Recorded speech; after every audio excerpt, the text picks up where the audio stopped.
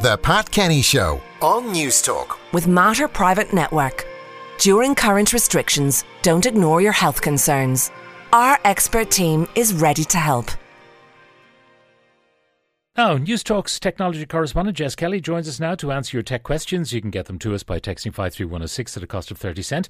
But first of all, new product. You've got a Pixel 6 from Google. Yeah, and this was one of the ones that I was very, very excited to get my hands on. Anyone who's listened to us here over the last number of Tuesdays, over the last number of years, will know I was a huge fan of the Google Pixel 4a, which was 2 years ago. It was one of, and it remains one of, the best spec and value for money mobile phones.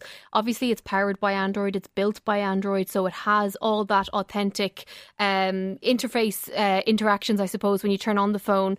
So I was dying to see what they did with the Pixel 6. So what I have in my hand at the moment is the Pixel 6. There's also a Pro version, but what you're getting for your money with the 6 is a 6.4 inch screen. On the back, which does kind of bulk out a little bit, you have a dual camera system. You have a 50 megapixel wide lens and a 12 megapixel ultra wide lens.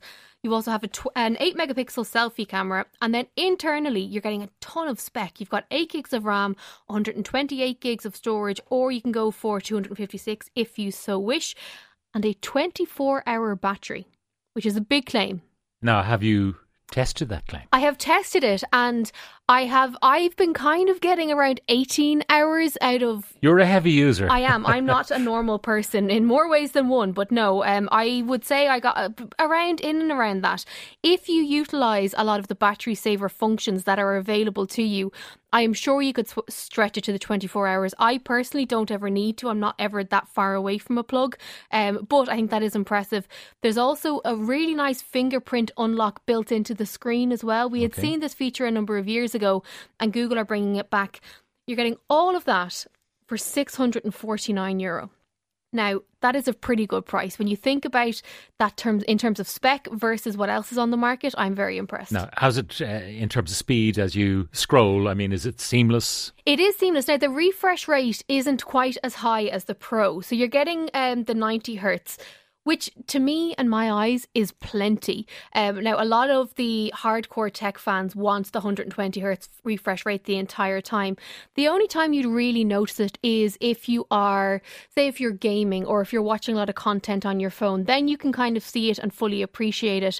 For me, for the most part, I use my phone to read, and when you're scrolling up, it's not clunky or jagged or anything like that. Now, the cameras, because that's important for people who like a good camera. You showed me during the commercial break one very interesting feature. This is one of the coolest things I think I have seen in a long time. It's a magic eraser feature.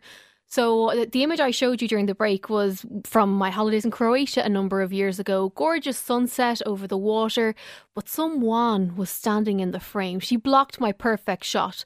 So I took out the magic eraser feature here on the Google Pixel 6, selected her, and she disappears. And when I showed you that image, you couldn't see any interruption. The sea was uninterrupted. It was perfect. Is it true they're calling this the Trotsky feature? I am blown away by it. And I think if you are someone who loves your photographs but wants to control who and what and where everything is in an image, this is absolutely for you. And it comes as standard on the phone. Okay, so $649 for the standard one, and then the Pro?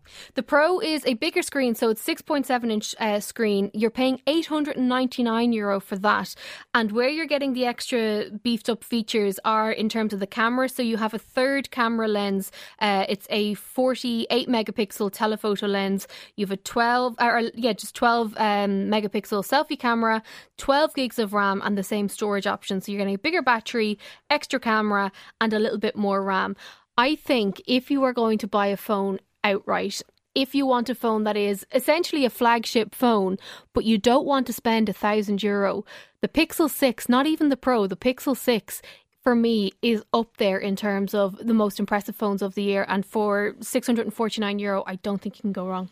Okay, Jess, that's a good recommendation. Some of the questions coming in. Could you ask Jess what I should choose as my upgrade? I have a Samsung S10e. Don't want to spend a fortune, but love to take pictures.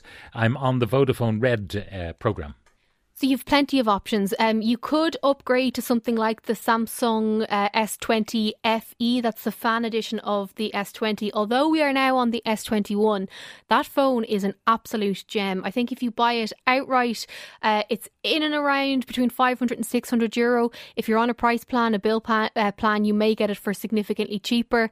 Otherwise, look at that Google Pixel 4a that I mentioned. Again, it's a little bit older, but the tech inside it is just incredible. Now, just a general question. Do the prices fall? Like if you've a Samsung S20 and then there's an S21 comes to the market, does the price of the S20 then automatically drop by a couple of €100? Not automatically. It does happen over time. It's not a case of, we have the S20 today, the S21 comes out tomorrow, and all of a sudden the S20 is cheaper. It does happen over time. It also depends on the popularity and the demand for the phones.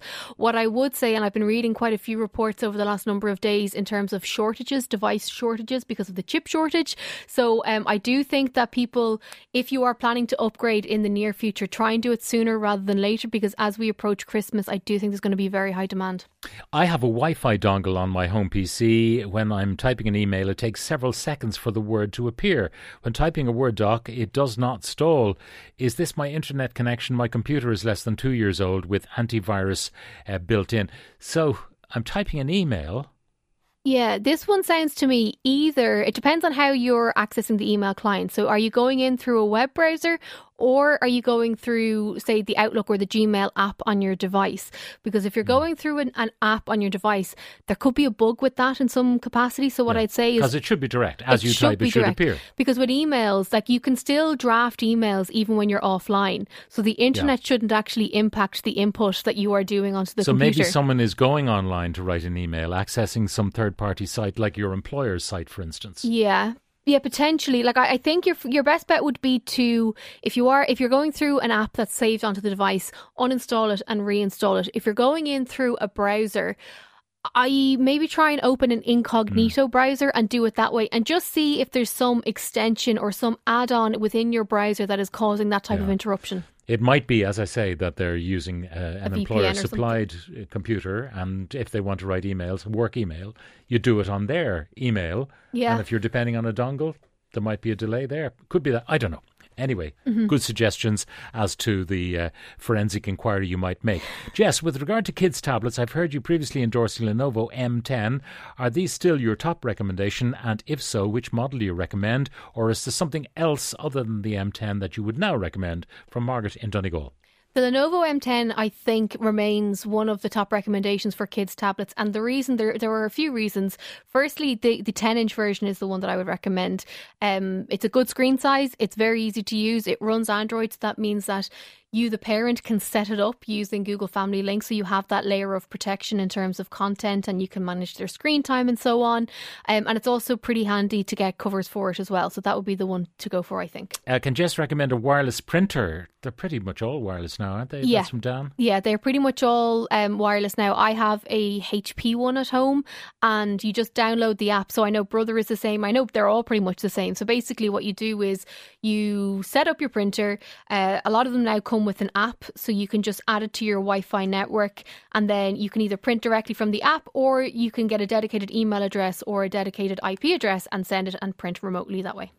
Now, another one. Can you recommend a laptop for college, one that has good RAM and memory? That's from Paul. The college might have their own favourite. Yeah, this is, I always sound like a broken record when I answer this question, but you need to find out if there are any program requirements for the course. So if you're doing architecture, for example, you may need to be able to run specific software for that. They may have a preference whether it's Apple or a Windows device. So you need to just double check that first and foremost. Then in terms of RAM and so on, if you want to get a Mac, all of the Macs are incredible. The new, as we spoke about on the show last week or the week before, the new MacBook lineup with the M1 Max and M1 Pro chips are sensational. The Lenovo IdeaPad laptops are fabulous. It's definitely worth looking at refurbished devices as well, because you can get very high spec laptops from refurbished outlets at a significantly cheaper cost. I love to run, but headphones always pop out of my ears while running. I tried AirPods. They do the same. What would you recommend? You can get, look, I know. You can get on-ear proper headphones that won't pop off. Oh, yeah, but I always feel like you look like Mickey Mouse. Like you and I both now are wearing on-ears and we look like Mickey Mouse, not to be rude. But so you do have that option. You can also get, there are Sony ones that they do go in your ears, but they kind of sit around your head. So they're connected to each other via a wire. And you can also get Skull Candy ones. I had a pair of them. I don't know where they are now. But again, they have the cable that connects to your in-ears, and the battery is almost weighted down on your neck. Keeps them in place? Keeps them in place. So that way then, if they do fall out of your ear, you can just pop it back in. They're Skull Candy. That's Skull Candy, where to go for those. Let's see. Our 7-year-old wants a video camera. We don't want to get him a phone or a tablet. Any suggestions for a standalone video camera? A standalone video camera is a funny one. Back in the day when vlogging and YouTubers were all the rage, there were plenty to choose from. Sony did a number of devices. You know what you could look at, and I've actually recommended this for the Santa wish list of a family member of mine, is the iPods. The iPod touches are incredible. They'll give the child a camera on the back of the device so they can capture their footage, whatever they want. You'll also be able to download the Movie Maker software, which is the Apple software that comes as standard, so they can edit them. You can put different apps, so if they want to share them in different places with your consent, they can. And then you can also use the device for music and other bits and pieces. But if you're downloading, it means access to the internet, which is clearly what the parent is concerned about. Yes. A small, tough smartphone, please. Just basic. I'm not a gamer. Small, tough phone.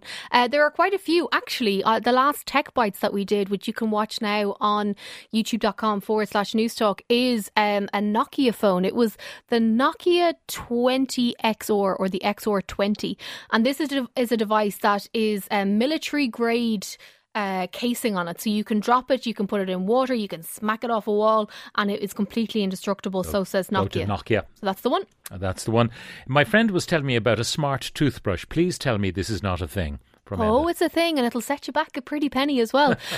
Oral-B do a whole host of toothbrushes or teeth brushes, and they are very expensive. I think it's the i9 is the one that I received last year, and I actually couldn't review it because it was €549. You couldn't ask people to buy that. I just couldn't, and I also know that my mother would give out to me if I was talking about a €540 toothbrush, because I was not raised near any of those things. So you can get them. They are very good in terms of telling you what parts of your mouth you haven't brushed, because when you're brushing your teeth, the app shows where in your mouth the toothbrush has gone. But come on now. No, thank you. No, thank you. And a final one, can you recommend a router that has good parental options, for example, time limits? A lot of the routers now from the different service providers do come with a hub that you can get. There's also iKids, IKYDZ, which is an Irish company that you can plug into your router that will give you those parental options. But before you go out and buy, just check with your service provider if that is a feature within the internet hub of your house. All right. Jess Kelly, our tech correspondent, thank you very much for joining us.